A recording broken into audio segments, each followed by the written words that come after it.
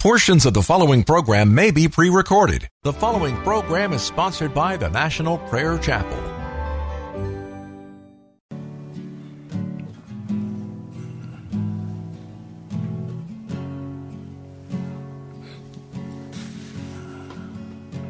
There is a judgment greater than anything you've ever known. It won't be long. Your life will pass by as a vapor, and you will stand before the judgment seat of God.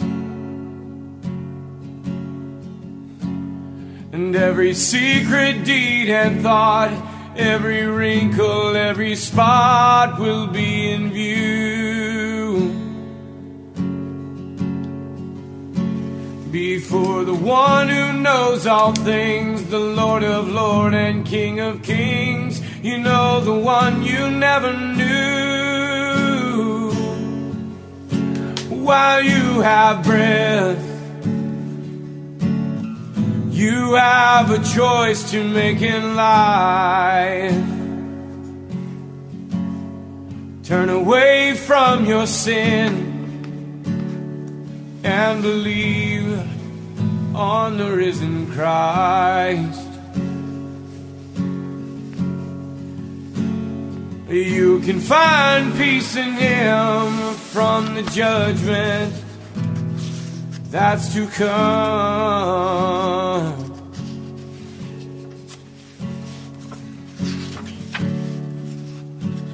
He is the shelter from the coming storm.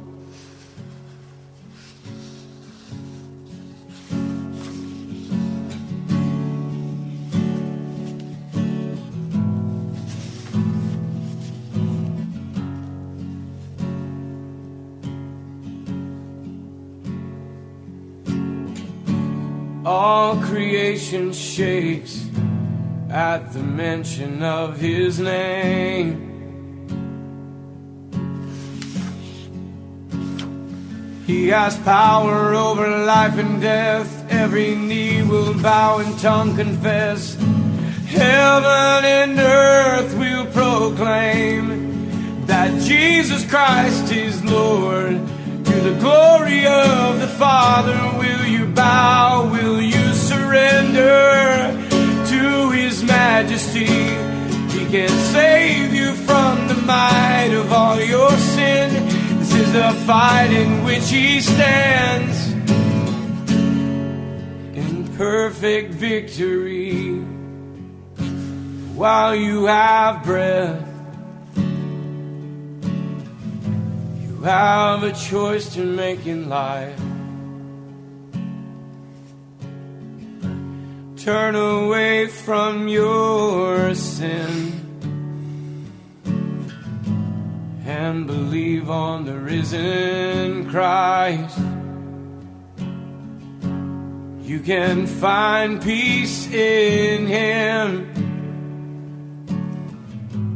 from the judgment that's to come. Amen.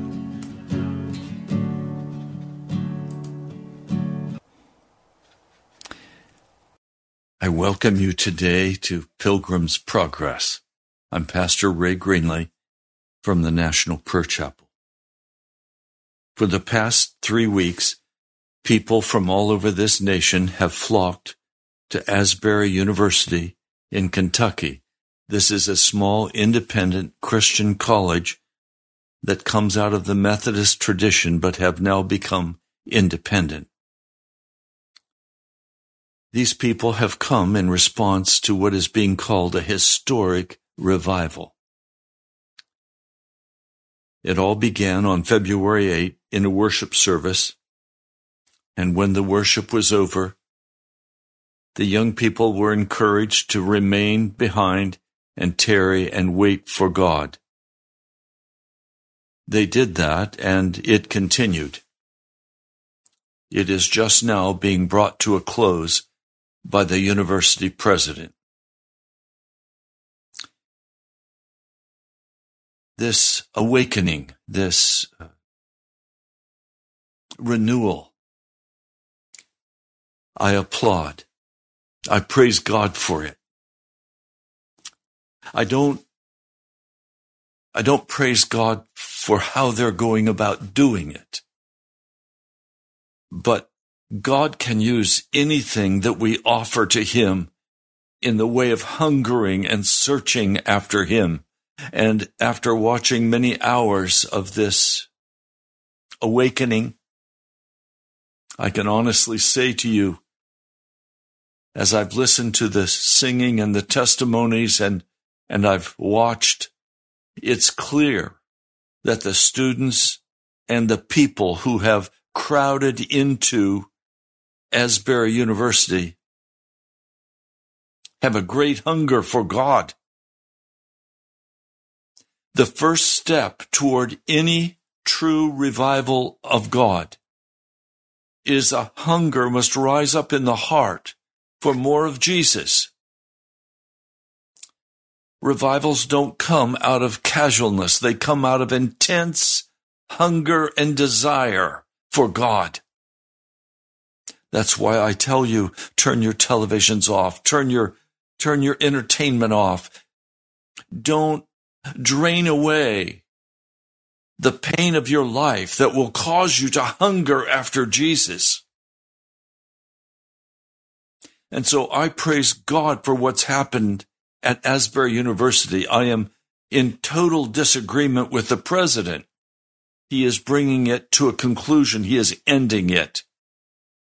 Because he says they need to get back to the normal order of college. I'm astonished by that. Because in the day when children are shooting parents in the face, when murders are skyrocketing, when young people are out on the streets drugging, when they're out on the street rioting, we have here young people who are hungry for God. 50,000 plus people have come to this town. It's been overwhelmed. I praise God for that. And I disagree with this president because this is the most crucial time in the history of the world. Jesus is coming again. And had he allowed this to continue, I believe out of the hunger and the honesty of these young people's cry for more of Jesus, God would have shown up in the power of the Holy Spirit. If he can't come at Asbury because the university president says we have to get back, we've got exams, we've got schooling to do, foolishly, without judgment, without spiritual understanding, then God will take it somewhere else and it will spring forth. It is time for God's people to get hungry for Jesus. I want to read for you a portion of a book written by my spiritual father. He's the one who helped and financially underwrote the beginning of this ministry. He gave many thousands of dollars, over $100,000 to begin this ministry. His name was David Wilkerson, a godly man, a man I considered my spiritual father. I spent many, many wonderful days in his office, visiting him, praying together, talking together, planning together.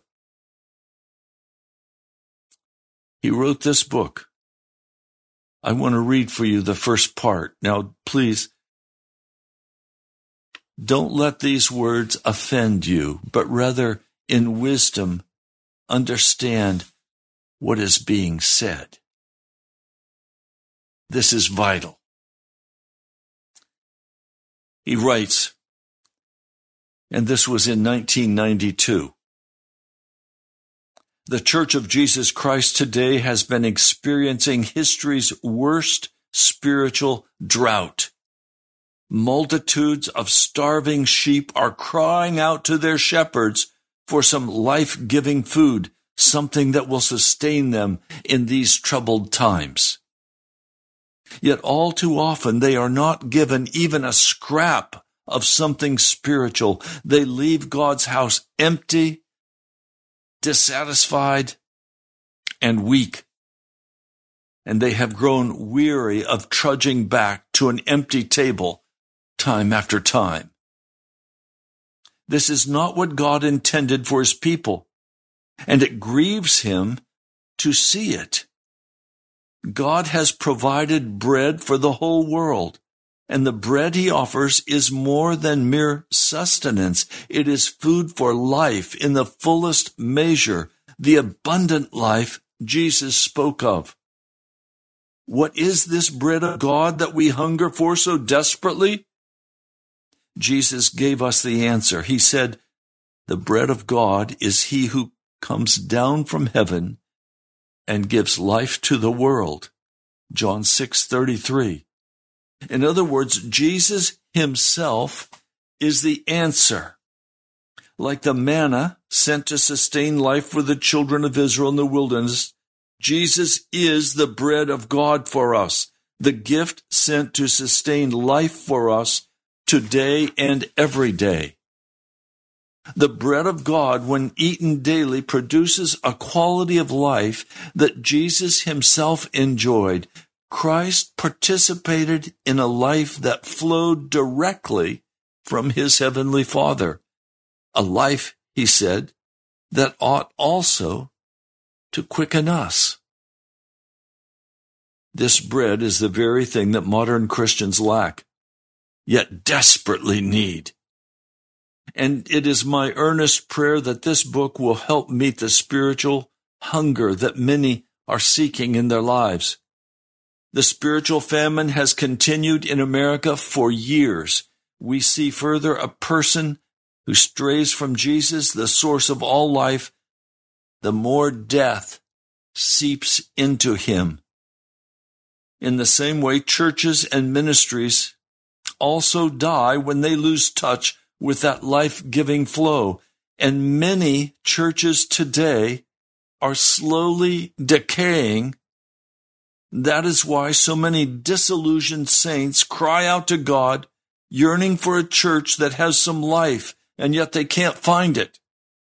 It's why most young people refer to their churches as dead. Many Christians are offended when they are told that God sends such a famine to the true Word of God. And granted, there is much vigorous preaching and teaching today that is called revelation. Bibles are more visible than ever. Multitudes flock to hear their favorite preachers and teachers. Some even say this period of Christian history is a day of revival, a glorious time of gospel light and new truth.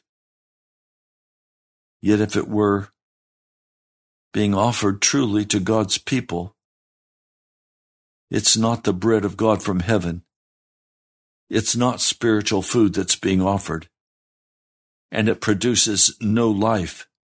Instead, what's being offered in today's pulpits in America causes terrible spiritual starvation. Starvation abounds in the house of God today. The famine is driving believers from the church to find something that will satisfy their inner needs. And now churches are being overrun with adultery and divorce, music that is not Christian, unbiblical psychology, New Age gospels. Many Christian young people are in turn going to drugs and sex to try to find some kind of fulfillment. That is because much of what is heard from the pulpit today is a pleasurable pablum, baby food. The sermons are not merely a presentation of the gospel. They don't present the gospel. They're not filled with meat, and they're not hard to swallow. In fact, they're fun. The stories are well told. The application's easy and practical, and nothing said ever offends anyone. No one has a problem taking along a non-Christian spouse or friend on Sunday because they know they won't be embarrassed.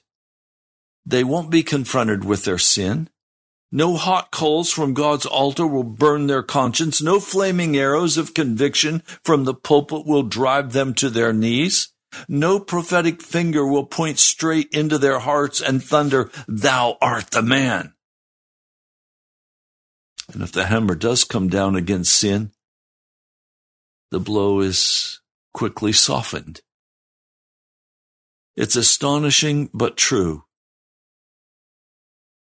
The most convenient and conscious, easing place to hide from the flaming eyes of a holy God is inside today's dead churches.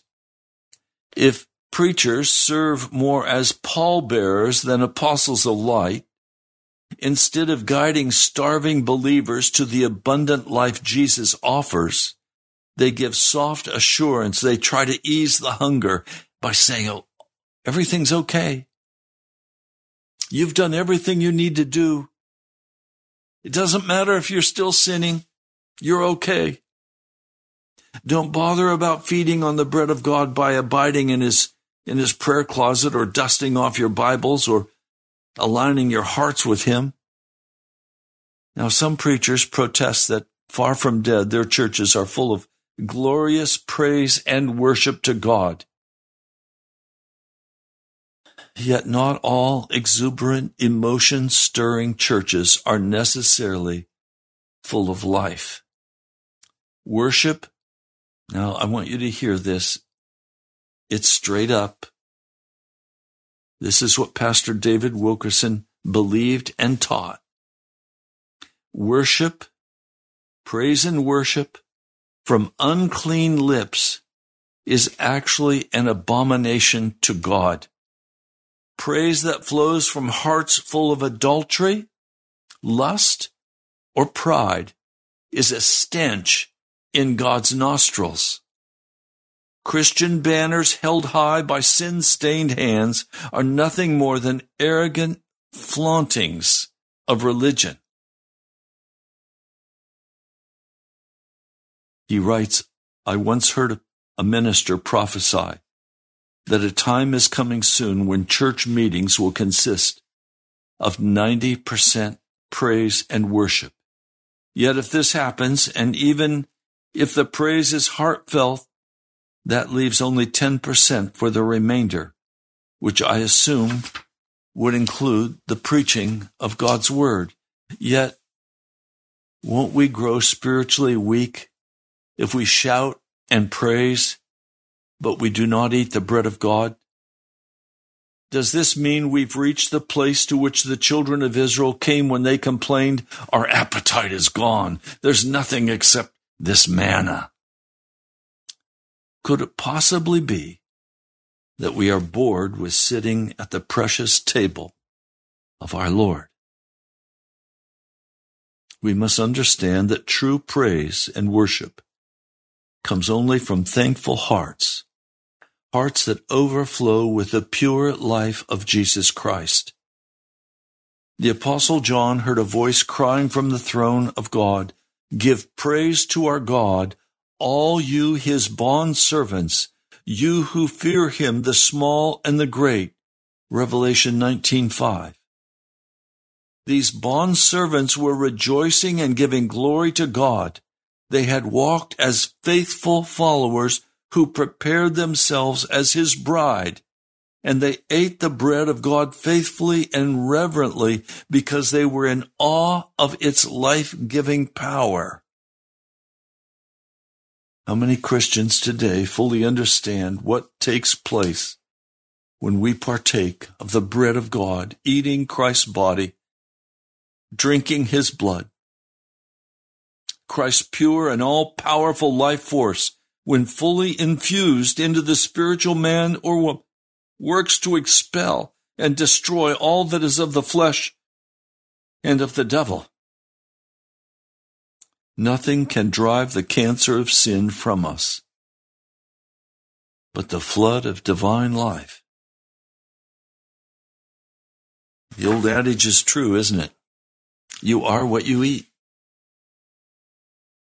You see my heartburn over what's going on in the Asbury awakening, or happening as I've referred to it.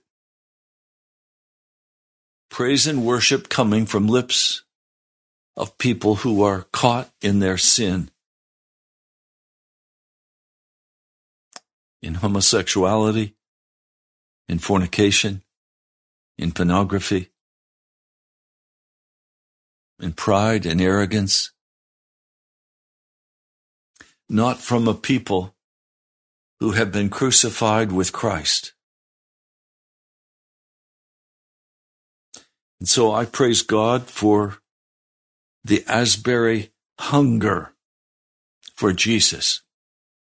But I recognize that this movement is going to have to quickly transition into a prayer cry before God, a repentant cry before God.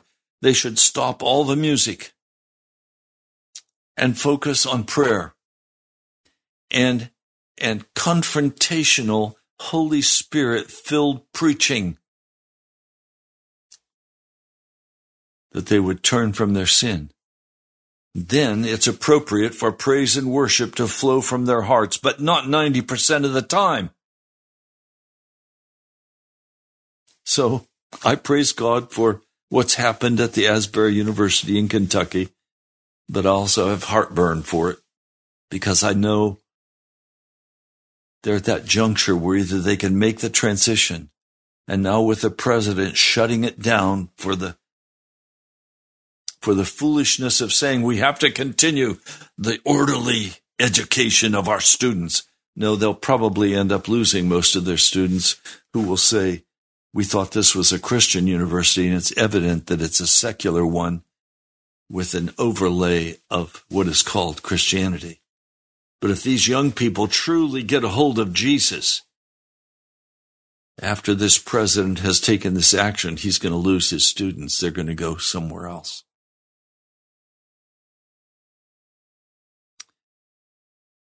I want to take you this week into some very deep water.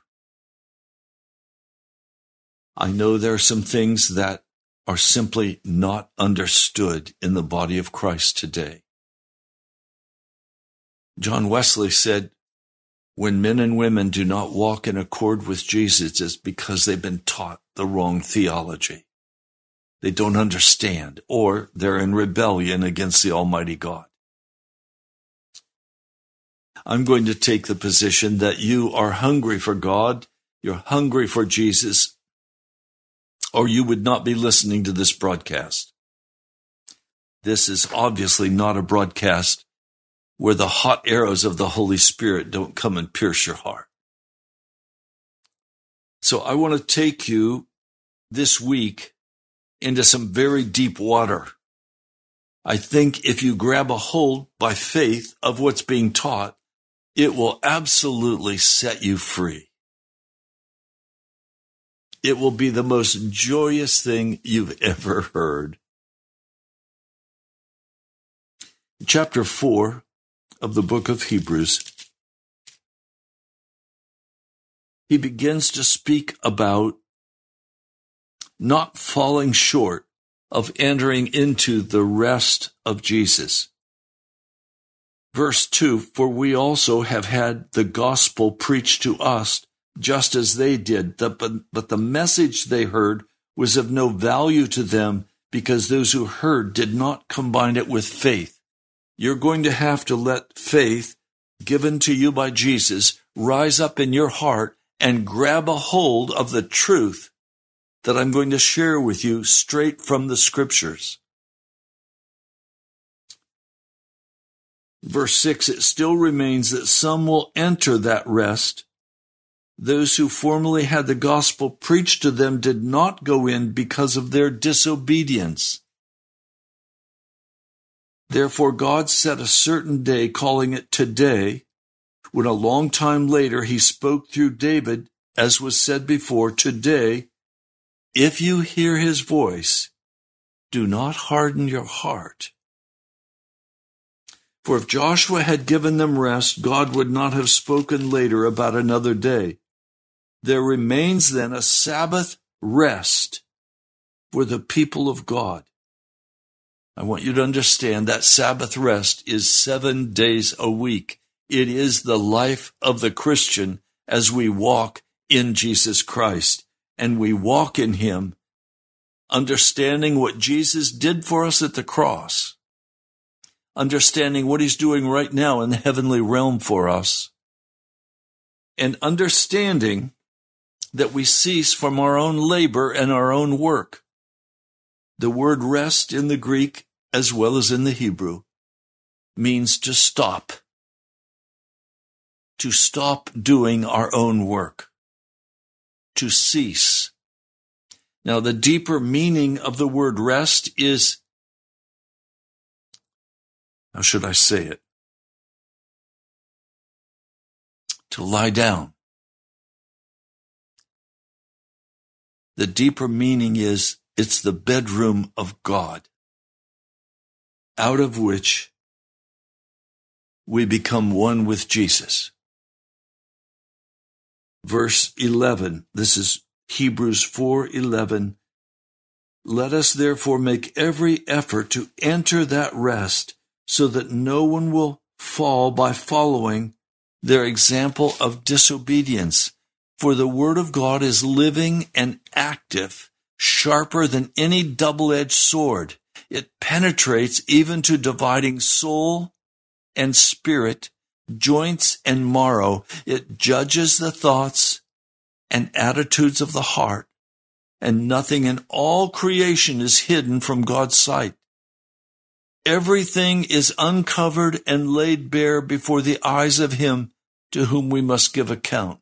So, to enter into that rest, you have to realize that God is going to examine your heart very carefully. Nothing is going to be hidden from him. No motives, no feelings, no actions. You are going to be completely uncovered by Jesus Christ.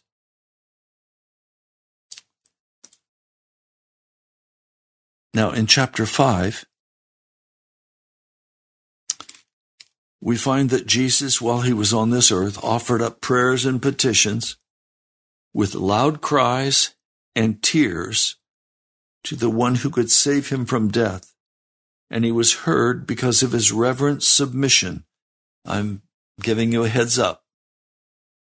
If you begin to understand what I'm talking about and the glorious result of, by faith, receiving these things, you will end up on your face before God with loud cries and tears as you pray and confess and get right with Jesus. You will not be on your feet singing sweet songs of glory. That's for after you have been cleansed and made whole. The entrance into the kingdom of God is not praise and worship. Entrance into the kingdom of God is understanding what Jesus has done for you, and then by faith grasping that and beginning then to enter in and allow Jesus to cleanse you by his blood. It's not by human work. But when you finish this, you will no longer walk in any known sin. You will be washed and made clean. You will be transformed into the likeness of Jesus. Righteousness will flow in your life, and you will have no guilt. You will be conscious of no guilt. You will be utterly washed and made clean. Now, verse 11, we have much to say about this, but it's hard to explain because you're slow to learn. In fact, though by this time you ought to be teachers, you need someone to teach you the elementary truths of God's Word all over again. And that's what I'm going to do for you this week. You need milk, not solid food, for anyone who lives on milk, being still an infant, is not acquainted with the teachings about righteousness. But solid food is for the mature, who by constant use have trained themselves to distinguish good from evil. That's what I want you to be able to do at the end of this week. So he says, let's leave the elementary teachings. Now listen to what he considers to be elementary teachings. 1, casting aside all of the Jewish rituals, the Jewish laws. Not laying again a foundation of repentance. I shouldn't have to talk anymore about repentance. We all know what it is. Acts that lead to death, of faith in God. Instruction about baptisms, the laying on of hands, the resurrection from the dead, the eternal judgment. What can be more important than all of these subjects? These are vital subjects. There's one that's more important. It's about Jesus. If you can this week grasp this teaching about Jesus, and by faith you can incorporate this into your life, you will be able to distinguish between good and evil. Land that drinks in the rain, often falling on it, and that produces a crop useful to those for whom it is farmed, receives the blessing of God. But land that produces thorns and thistles is worthless and is in danger of being cursed, and in the end it will be burned. In other words, the man or the woman who goes and listens to the word, sings the songs of praise and worship, but does not allow Jesus to produce righteousness in your life. If it does not lead you into holiness, in the end, because you're a sinning Christian, you will be cast into hell.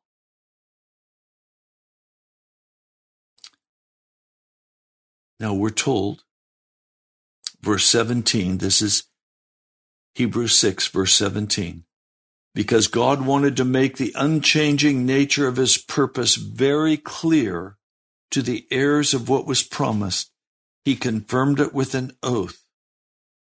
God did it by 2 things, an oath and a promise.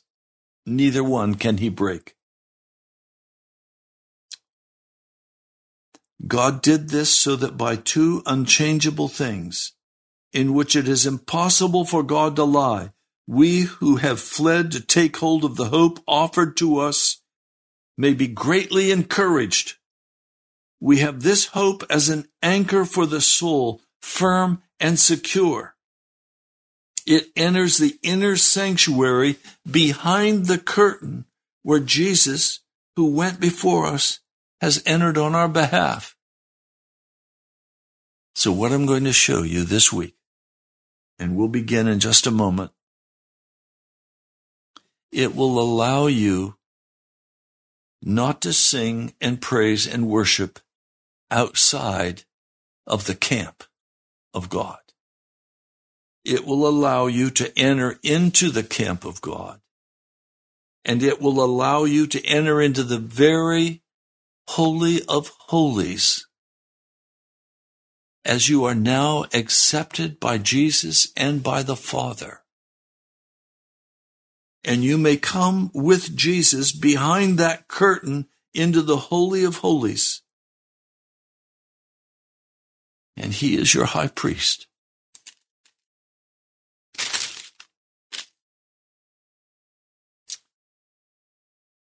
Now, I want you to hear this. This is chapter 7, verse 25.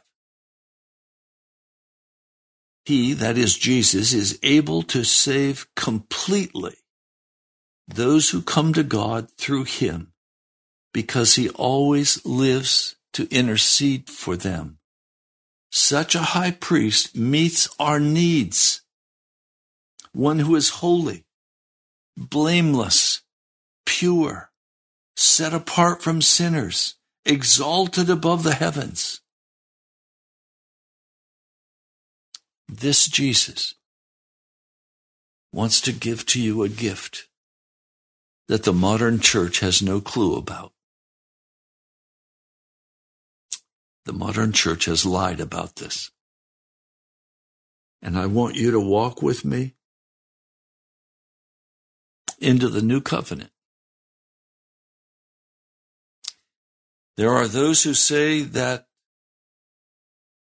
you received imputed righteousness. And so when God looks at you, he doesn't see you, he sees himself. They've lied to you. Nowhere in all of the New Testament is imputed righteousness taught. It is out of the Old Covenant. And pastors who teach imputed righteousness are teaching Old Covenant. I want to read for you what the New Covenant is. The time is coming, declares the Lord, when I will make a new covenant with the house of Israel and with the house of Judah.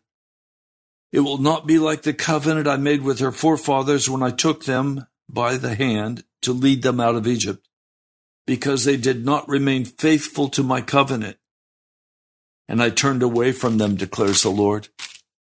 This is the covenant I will make with the house of Israel after that time, declares the Lord. I will put my laws in their minds and write them on their hearts. I will be their God. They will be my people.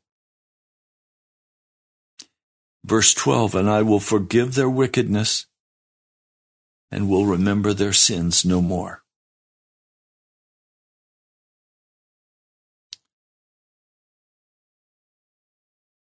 Now, if you go with me, please, to the 9th chapter. I'm going to begin reading to you verse 7. But only the high priest entered the inner room, and that only once a year, and never without blood, which he offered for himself and for the sins the people had committed in ignorance. The Holy Spirit,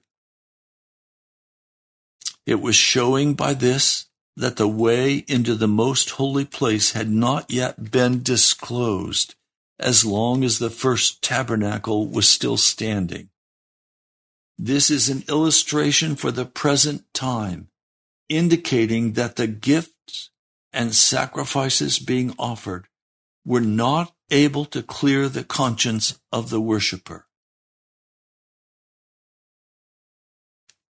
Verse 11.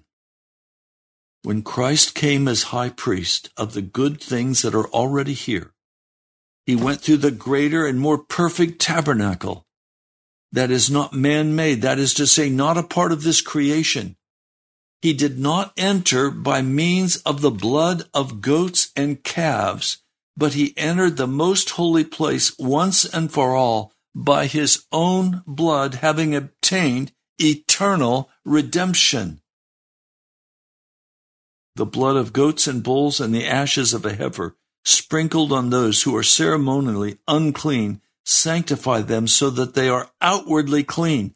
How much more then will the blood of Christ, who through the eternal Spirit offered himself unblemished to God, cleanse our conscience from acts that lead to death, so that we may serve the living God? For this reason, Christ is the mediator of a new covenant, that those who are called may receive the promised eternal inheritance, now that he has died as a ransom to set them free from the sins committed under the first covenant. Now, I want you to begin to just get a hold of all of this.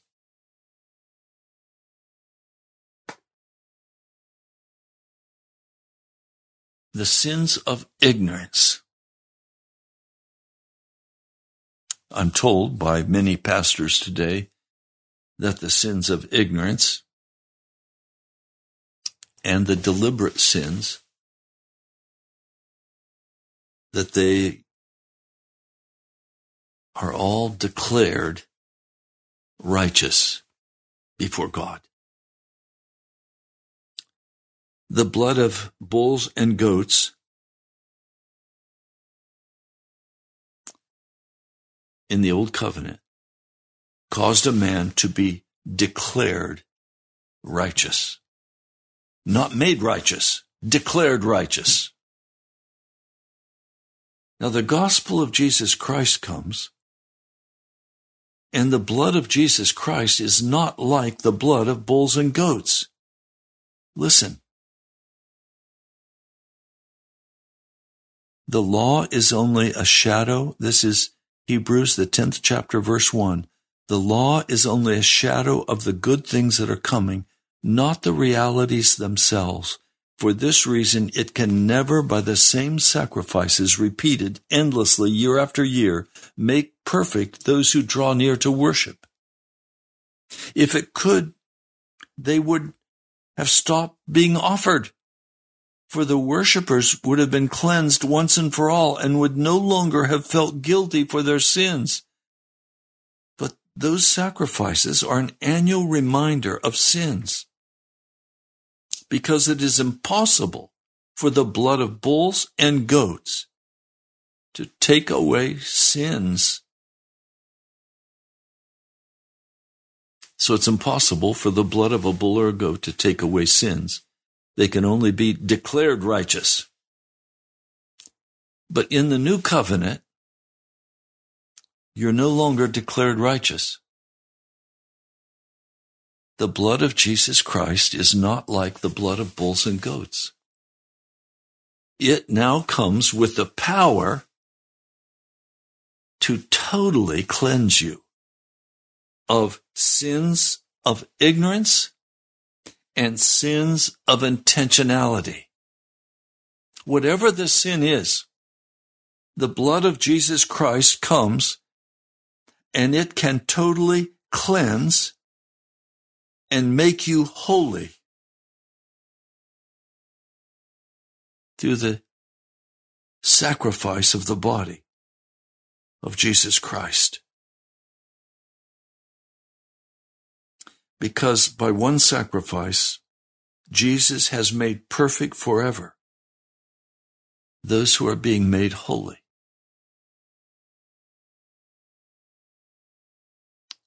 This is important. You can be made holy. You can be sanctified.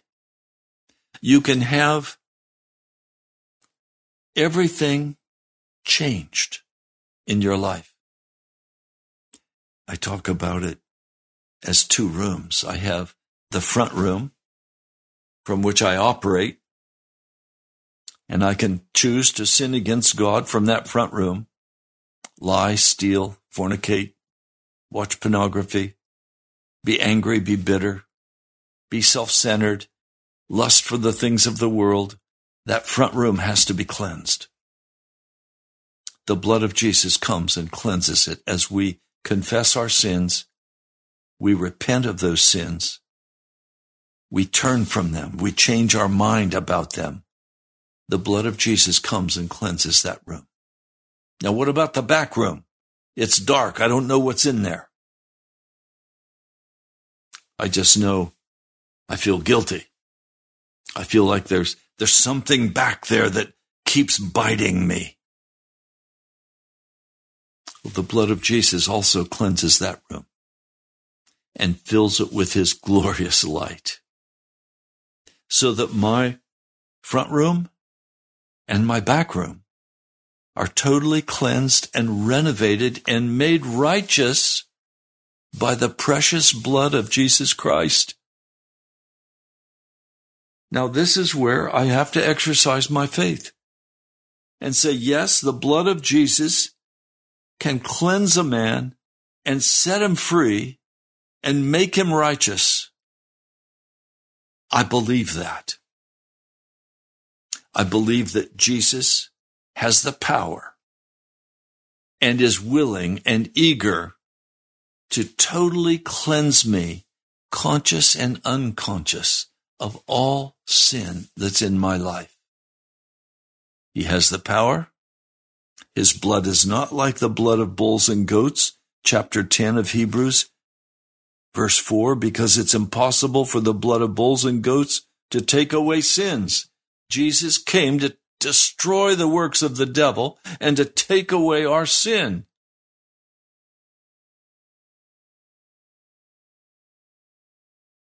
Now, we're going to talk about that this week in a couple of ways. You may want to turn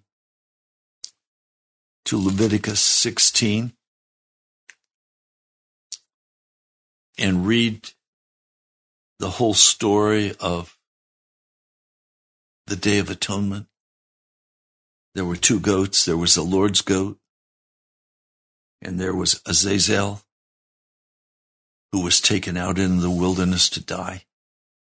These are both speaking about the cleansing work that Jesus Christ does in the heart of a believer, the conscious and the unconscious, the intentional and the unintentional.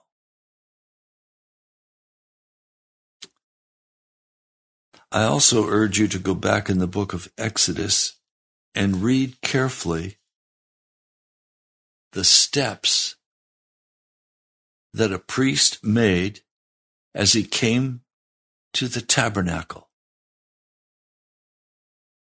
The altar of burnt offering,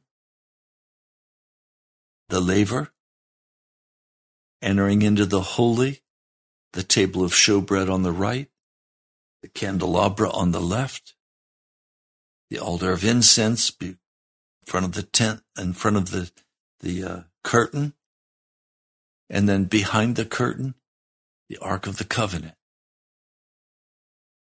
We're going to walk through that, and I'm going to share with you how it illustrates for us how we come to Jesus, what the steps are in coming into faith and being totally cleansed by the blood of Jesus.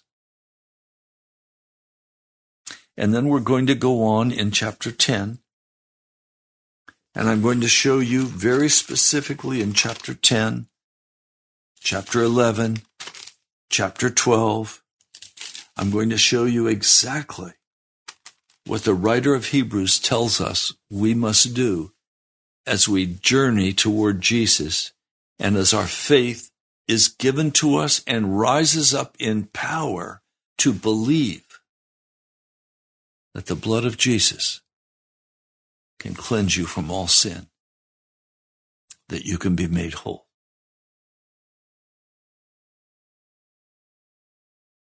Let's pray. The most glorious news I know, Jesus, is that you are the bread of life. And I am hungry. My heart is hungry for you, Jesus. Lord, I thank you for what's happened at this small college, Asbury College in Kentucky.